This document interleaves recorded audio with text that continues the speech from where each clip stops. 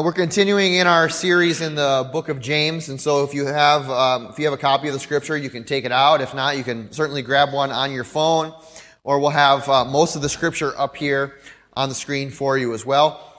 We still do have, I think, maybe a handful of little series booklets out in the foyer. If you're interested in that, a place to take notes and to follow along with us.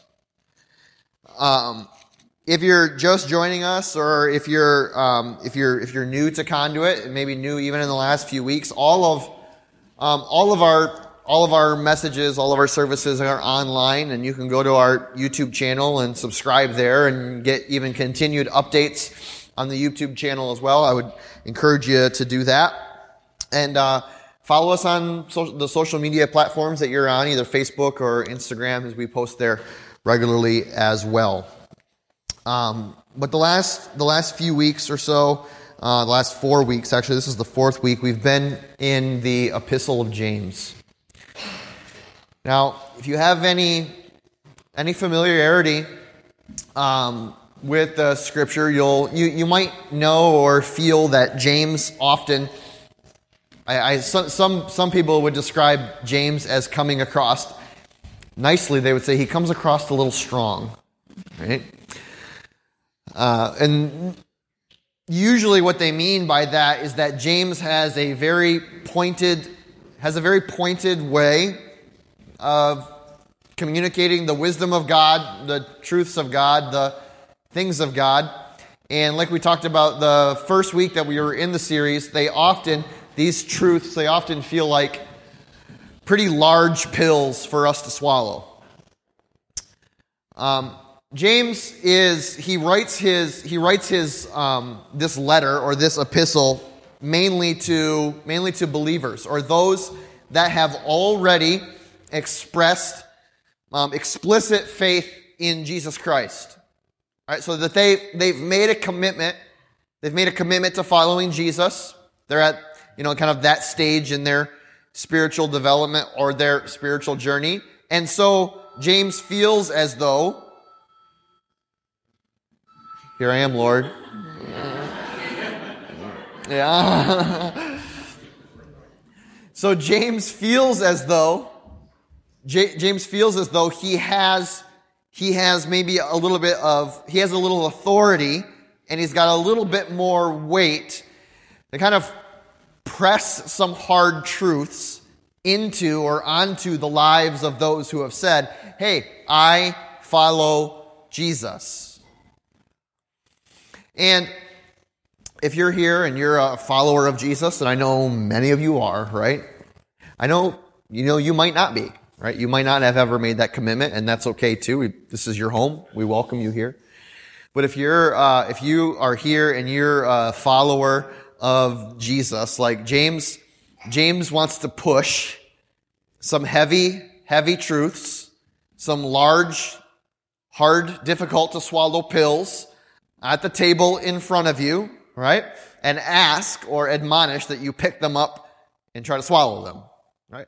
And so, what James is trying to do, really his whole purpose, is to get those who express faith in Jesus Christ to be really cognizant and aware and intentional about aligning the internal faith that we have, right, with the external way that we present in the world.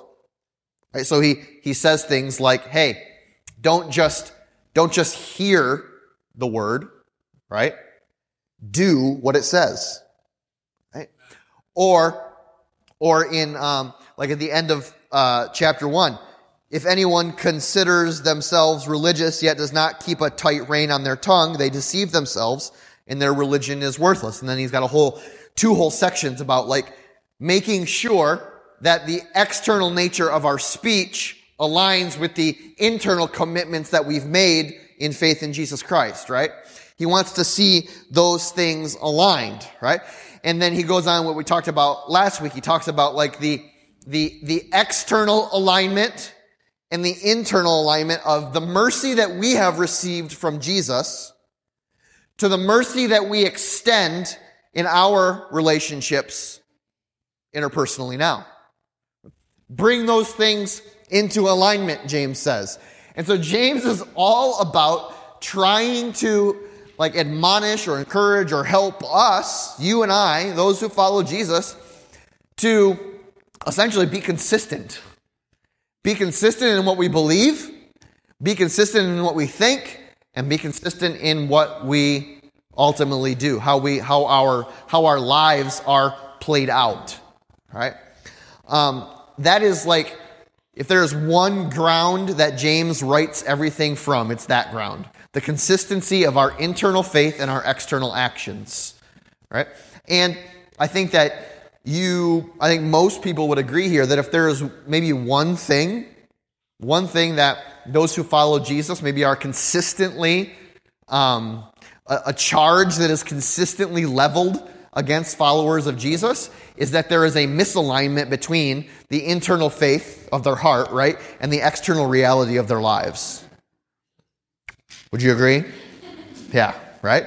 And so James is kind of one of those guys. He's like, hey, let's bring those things in closer alignment so that we present to the world a picture of Jesus that is honoring, a picture of the church that is honoring, a picture of believers that is honoring.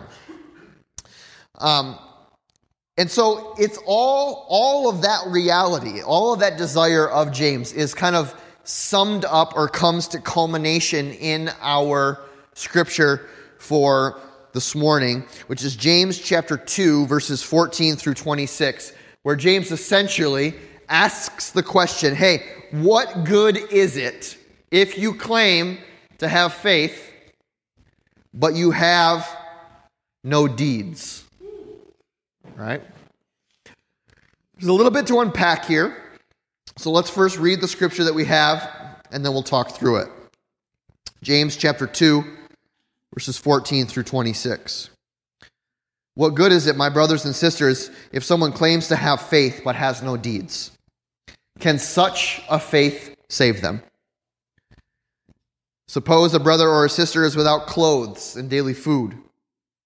If one of you says to them, "Go, I wish you well, keep warm and well fed," but does nothing about their physical needs, what good is it? In the same way, faith by itself, if it's not accompanied by action, is dead. But someone will say, well, you have faith and I have deeds. James' response here is this: well, show me your faith without deeds, and I will show you my faith by what I do. You believe that there is one God. Well, good, great, grand, wonderful, fantastic.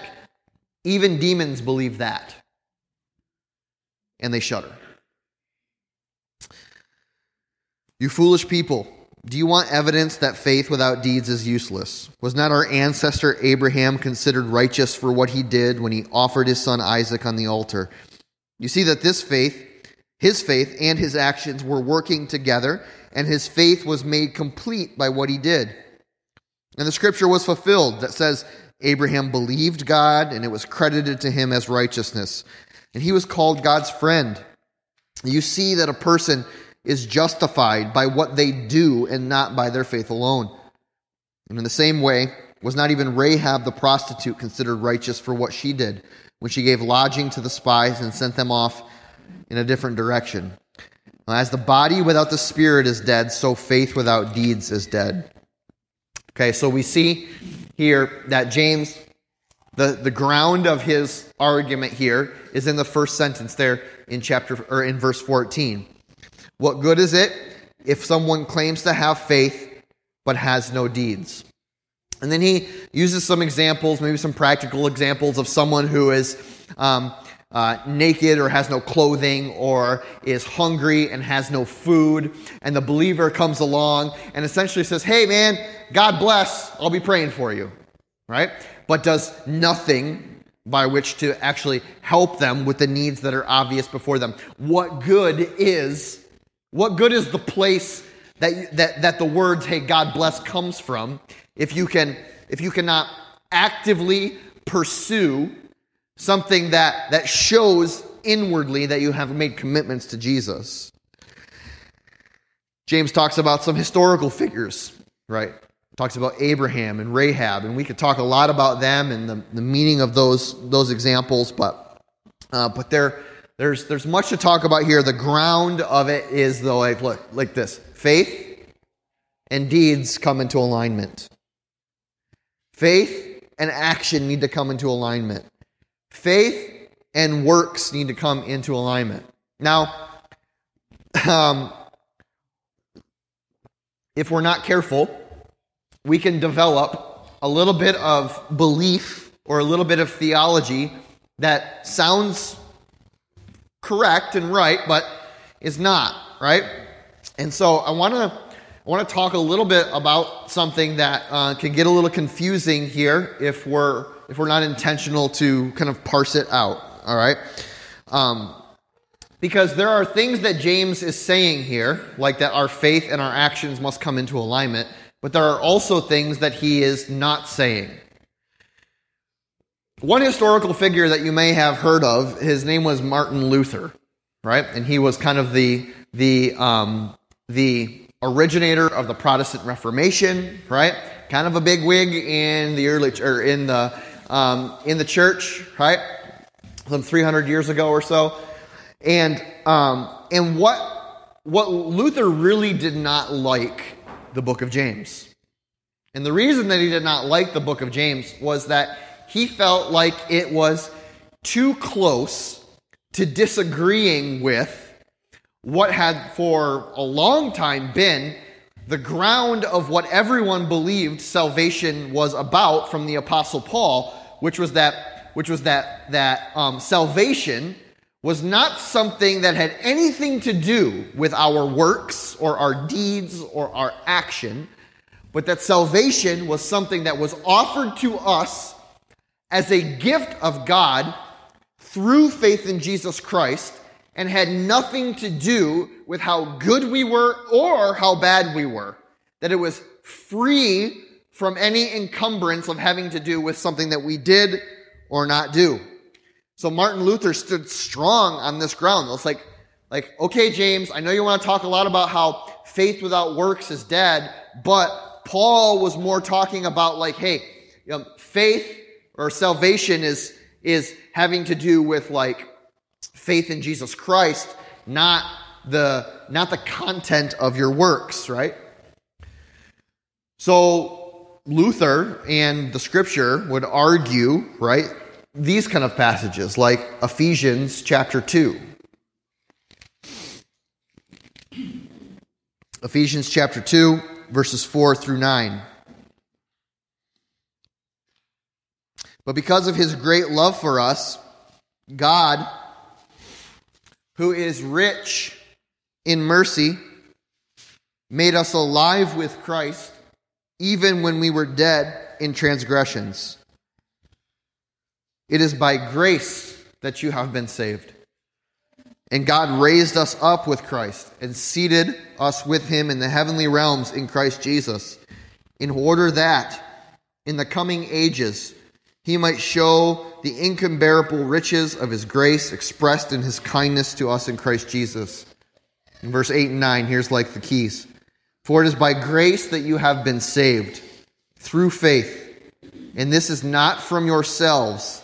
It is the gift of God, not by works, so that no one may boast. So Paul's message, the Apostle Paul's message, who Apostle Paul wrote Ephesians, all right?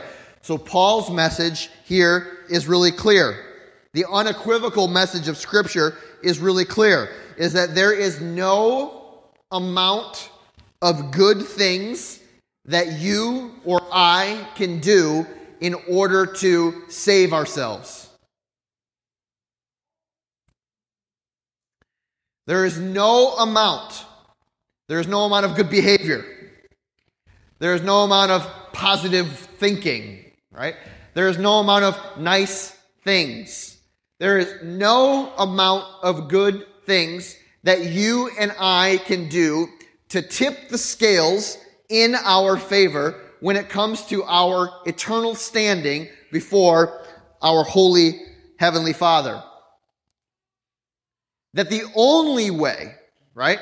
The only way that you and I experience salvation, or that we experience the eternal life promised, is that God, in His mercy and in His love, has reached out to us in Jesus Christ. And that by our expression of faith in Jesus Christ, we receive the gift of God that we could not have earned on our own. Salvation is a gift of God that is offered to us through faith in Jesus Christ. And so, when you look at what the Apostle Paul says here, right, who is like, wrote a third or like 2/3 of the New Testament, right, is like the major theologian that we learn from in the New Testament. You look at the life of Jesus, right, and you balance Paul saying like, hey, salvation is a gift of God through Jesus Christ so that no one may boast. And then you look at James over here, who is like, hey, look, unless your faith is accompanied by deeds or works or actions or whatever definition you have in your scripture, then it is dead. It is lifeless. There is nothing vital within it. It means nothing. Then the question that we have to ask ourselves, we must ask ourselves, is like, are they saying different things? Are they saying different things? Because maybe on the surface it would seem like there was a contradiction of message here, right? And if you read James carefully, and even if you read the Apostle Paul carefully, you will realize that their messages are not the same at all, or they're not different, right? That they're talking about the same thing. They're just talking about it at different points in a person's spiritual journey, in a person's spiritual life. So what Paul is saying over here in Ephesians, he was like, look, before you come to faith in Jesus Christ, you may feel as though like, well, hey, I just got to do more good things than I do bad things, and God will see and know that I'm trying really hard, and hopefully, right? And I'm confident that it will be okay in the end. What Paul is saying over here, he was like, but it won't be, right? Because there's no amount of good things, right, that sinful people can do within ourselves in order to like outweigh the power of sin that has chained us. And so, unable to save ourselves, we must trust that God, who is rich in mercy, extends His grace to us in Jesus, right? And that by trusting in the gift of God offered to us in Jesus, that which we could not do on our own, God does for us through Christ. And so you have Paul speaking about like pre-salvation, like what does it take? What must I do? How do I get to the place of being right with God? And Paul is unequivocally saying is like, you can't get right with God by just trying to be better or trying to be more good than you were yesterday, right? Making small little tweaks in my morality or my ethics or my thoughts or my words. Like, you can't move the needle enough. Now, James over here is talking about an entirely different stage of a person's spiritual life. He's talking about the stage where faith has already been expressed in Jesus. And that we have received the gift of faith we have received the gift of salvation through our faith in Jesus Christ. And so now, since we have received that gift of faith, how is our life made or seen to be different given what we have done? Given the response of faith that we have in Jesus. Okay? And Paul says the same thing. He says the same thing. in verse 10 of the scripture that we just read, right? For it is by grace that you have been saved through faith. This is not from yourselves. It is a gift of God. It is not by works, so that no one can boast. And then verse 10, for we are God's workmanship, created in Christ Jesus to do good works, which God prepared in advance for us to do. The reality here, right, is that what Paul says and what James says ultimately does come into alignment in this reality, that our works, or the good things that we do, the feeding of the hungry or the clothing of the naked, to use the example of James, the good things that we do becomes a response of the life of Jesus in us. It becomes a response. So we see the life of Jesus in us, changes us, changes our hearts, and then we respond in our lives accordingly. The internal faith that we have now is accompanied by deeds, by actions, by works that show that inwardly we have been transformed by our relationship with Jesus Christ. What is interesting here is that James does not outwardly say, hey, look, if you have no deeds, if you have no outside working of your internal relationship with Jesus, then you don't actually have a relationship with Jesus. James states pretty clear, he was like, hey, look, you can have faith. You can have an internal trust in your relationship with Jesus offered to you by God for the salvation. You can have all of that. You can have faith, right? But without your faith moving you towards action, moving you towards good work, moving you towards deeds, then James says, hey, you have a faith, but it is dead. It's present. It's maybe intellectual. You may be holding it in your heart, right? That faith is not inaccessible to the person that refuses to let the outside part of their world align with the internal, but that you're forfeiting the vitality of the life of faith that God has planned for those who express faith in Jesus Christ by actively working out what Jesus has put in you. Verse 17 of our scripture from this morning. Faith by itself, if it's not accompanied by action, is dead. Now, like I said, James is nowhere saying here that faith without action or without deeds is inaccessible or non-existent. James is just saying, hey, it's dead. It's lifeless. It's without vitality. That faith separated from deeds is simply incomplete. Now you may ask yourself a question like, well, how can that be? Well, you have probably experienced this in life before. You've probably experienced this reality in life before. I've experienced it. You've experienced it. Maybe it's even been a part of your own personal story and your own testimony, right? Think about it this way. You can have a person, right? Or maybe you've had an experience with a person before in life that, that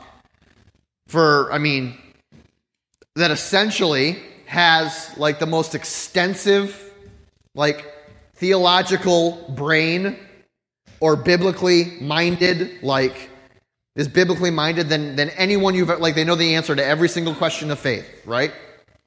They can quote a ton of scripture. They are at church every single time that the doors are open. They're in every Sunday school class. They're in every small group. They're at church every Sunday morning, right? They're always reading their Bible. They're always talking about the new book that they're reading, right? That it's just like their life is like an overflow, right? Of the things that they're learning in faith, right? The things that they're doing in relationship with their church or doing in relationship with the whole of the Christian community. And so they have all of this over here, and on the other side over here, they're like, you're just experiencing them as an extraordinarily judgmental, impatient, generally mean, curmudgeon-y type of person that you've ever met in your entire life. Right? Like, has all of the answers and is a complete jerk about it. Knows everything that a person would want to know about faith, about the scripture, about theology, about Jesus, but you don't care to hear any of it because the unloving attitude of their heart just comes seeping through every single word and attitude towards you. Right?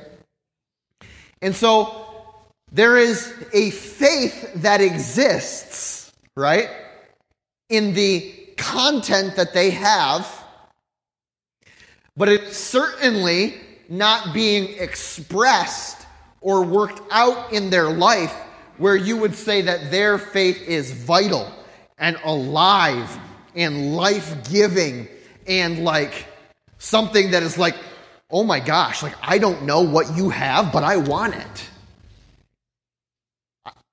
Whatever it is that, like, however it is that you're living and whatever it is that you believe and whatever Jesus or God that you're following, I can see the way that is being expressed in your life, and I don't know what it is, but I want it.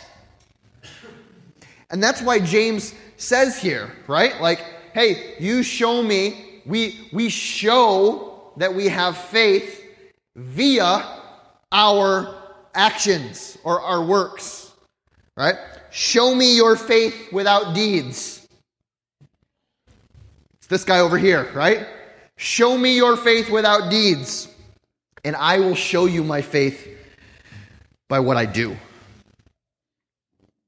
The question then becomes, what exactly are the deeds, the works, the actions, whatever word you want to use? What exactly are the deeds, the works, or the actions that accompany my faith and show that my faith is real, that it is alive, and that it is vital? If we're going to say, right, if we're going to stand on these two premises, first the premise of Paul, right, is that salvation is not found in how good we are and how well we act, right? But once we come to a place of salvation through our faith in Jesus Christ, now the response of our life, right, is to work out that faith so that others may see. Then what exactly does that look like? And what is that? And how do I understand what it is to like work and act or have deeds that are like that accompany my faith and make it real? Well, James gives us, like, he uses an analogy or a story, right? An example of, like, say you encounter a brother or a sister, someone in the community of faith, and they have a physical need, right? They have a very legitimate physical need. They don't have clothing or they're naked, right? Or they don't have food and they're hungry, right? And that the action there for you is to simply, like, hey, God bless, man. God bless you. I'll really be praying for you. I'm having lunch at my house later today, and I'm sure we're going to have leftovers, and we'll make sure that we pray for you before our meal. All right? Like, it's almost like James uses hyperbole here for how atrociously inconsistent that is with our inward faith, right? With our inward belief. And certainly, like, those are real examples, right? The providing of, like, a person's most basic physical fundamental needs to be well clothed and to be fed is certainly something that those of us who express faith in Jesus Christ would say is important for us in order to have the life of Jesus lived out in faith, right? But James takes it a little bit further here, and then so does Paul, takes it even further when he describes what it means to separate, right? Or to understand the difference between just a faith right here and a faith that is alive or vital or working. And James does it in a little section here, and then Paul expands on it, and we're going to talk about both. James talks about it in verse 19 of the scripture that we read this morning. And it's one of those like large pills.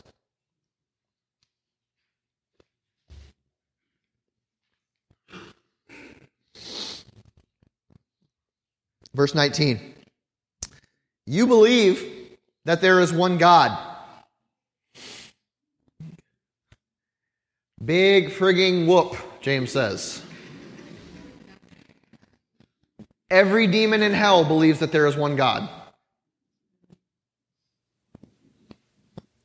It doesn't matter. What is James alluding to here?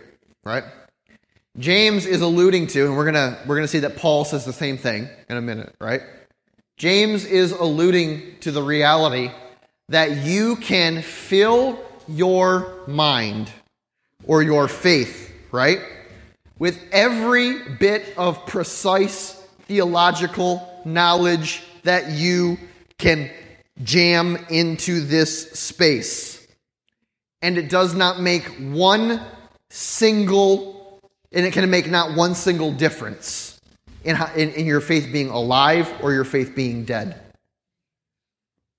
We have this tendency in the 21st century modern Western world to believe that just gaining or amassing more intellectual knowledge creates the heart and life and spiritual change that we all talk about wanting to see. Right? It's a farce. As a whole culture, there has never been more information, more accessible to more people right at our fingertips, even for the life of faith, right? You have access to more teaching. You have access to more Bible study. You have access to more information literally in the computer that you carry around in your hand all day, every day, right? And it is not producing, right, the expression of a vital life of faith unless you're utilizing it to love people. And this is exactly what Paul says is the difference between amassing theological knowledge to hold in our brain, right, and expressing what we know and what is being revealed to us by the Scripture in our attitude and posture of love towards other people. Paul's going to say in Galatians chapter 5, verse 6, that the only thing that matters in all of the theological debates that could possibly be, and he's dealing with a theological debate between Jews and Gentiles, right? But in all of the theological debates that could possibly ever matter, the only thing that matters is faith expressing itself through love. Faith expressing itself through love. You can be the best theologian, the most perfect Bible study person, have studied every single book of the Bible and have the most precise theology that you could ever possibly imagine. None of it matters except your faith expressing itself through love. You will not be judged based on the perception or the preciseness of your theology or belief. You will be judged on your love of other people. Period. End of sentence. That will be the measure by which your faith is proved true, vital, and life-giving. in probably one of the most famous scriptures in all of the New Testament, right? You hear it at every single wedding, and we think it's about the love between husband and wife, right? Which it is, but it's also not.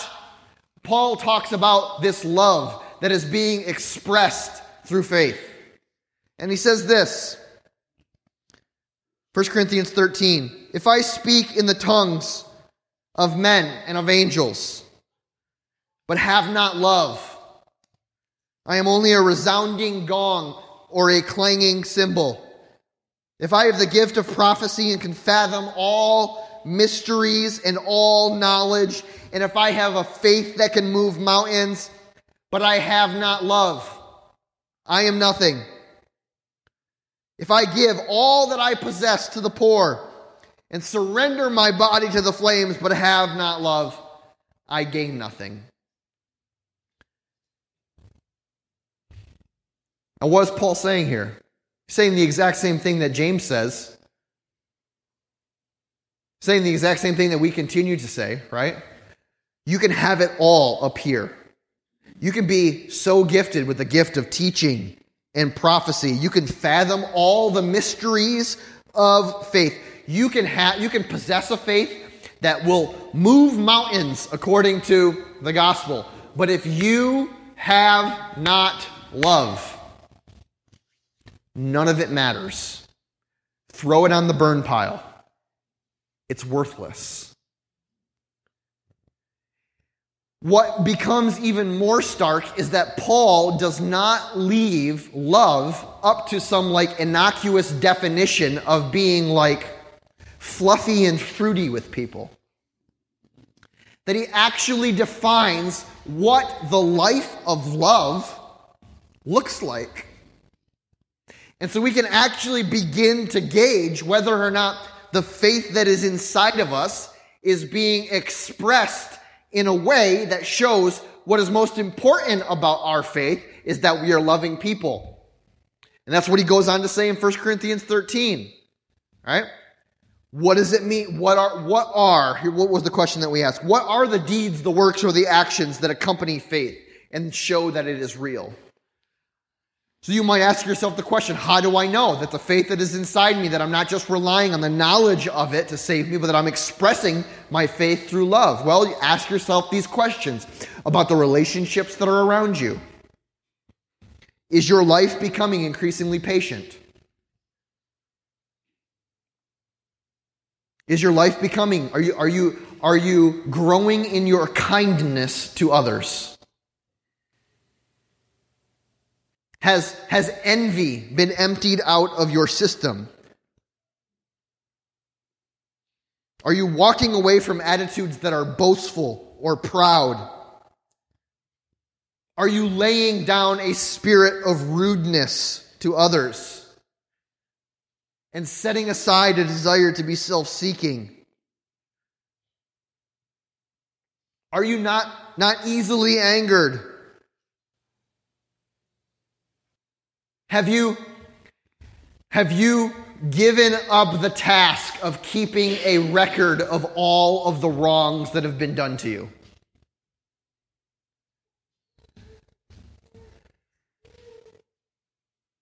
Because love does not delight in evil, but it rejoices with the truth, and it always protects and always trusts and always hopes and always perseveres. What is the nature of a faith that James says that is vital, that is alive, that is life-changing, that is not dead on the doorstop because it has no action?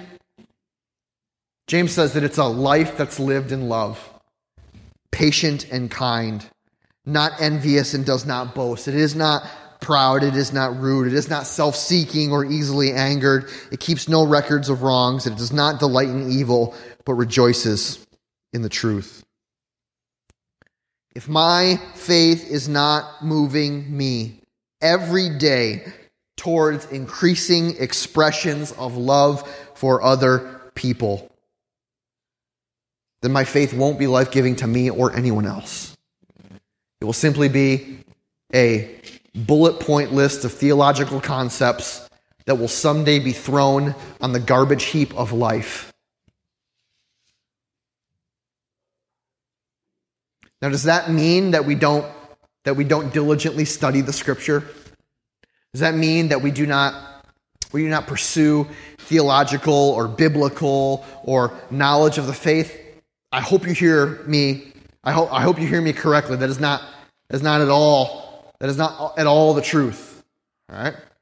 We certainly, right, pursue increased knowledge and understanding and growth in our faith, both intellectually and in our heart and in our spirit. We just must understand what the purpose of that information is. It's not to puff up our head, right? It's not to make us smarter. It's to make us more loving. Every bit of theology we study, every bit of scripture that we get into us, every tenet of faith that we ascribe to is not to make us smarter, it's to make us more loving. Because the only thing that matters, Paul says, is faith expressing itself through love. And so, yes, earnestly seek out the truth of God. Earnestly seek out the truth of the Scripture. Pursue God intellectually and in your heart, but understand and pray and desire that every single bit of information that you take in, every single bit of stuff that you get, that God wants to leverage that to help you be a person that loves others more completely. That is the purpose. That is what James is ultimately saying here. Say, look, what you believe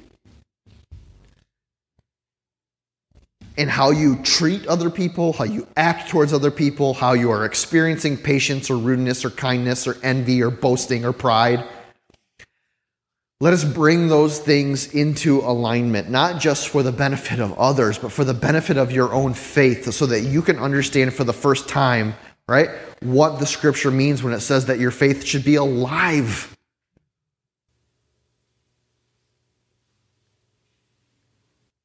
Probably one of the most heartbreaking things that I experience as a pastor is sitting with people who have said, who say to me, I've been in church my entire life.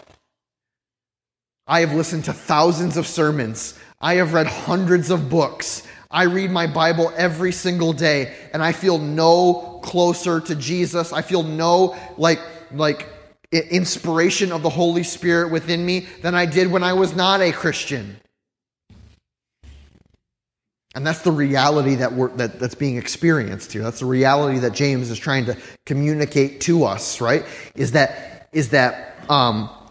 pursuing the life of love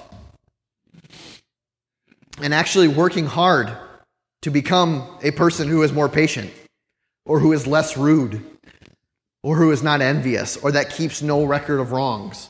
Like asking the Lord to transform our lives, our hearts, in accordance with those things, right, is actually the goal of our faith, is actually the purpose of the intellectual work that we do in studying the Scripture.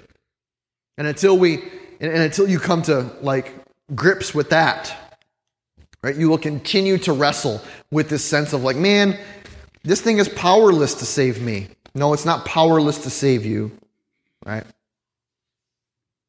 You're just using the wrong tool for the wrong job.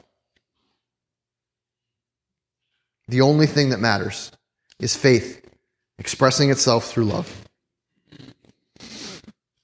Let me pray over you as we welcome the worship team back up this morning.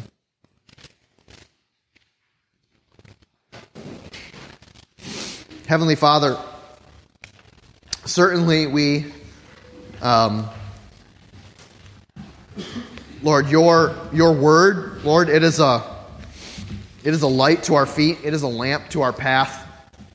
It's something that guides. It is something that guides our life in Christ. And Lord,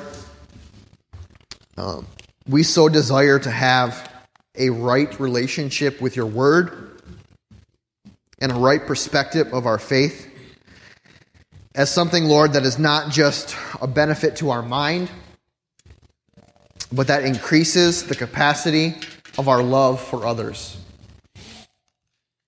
Lord, would you help us to love others more fully, to pursue in greater measure an attitude of patience and kindness, the removal of roots of envy or pride, a desire to let go through a process of forgiveness the wrongs that have been done to us. Lord, and to express our faith, not in the manner of our theological precision, Lord, but to express our faith in the manner and capacity of our love for others. Lord, make us more loving. Transform us into a people who love more deeply, with more intensity. Lord, let us be known, not as a church and as a people who have great theology, Lord, but as a church and as a people that are exceptionally loving to others. In Jesus' name, amen.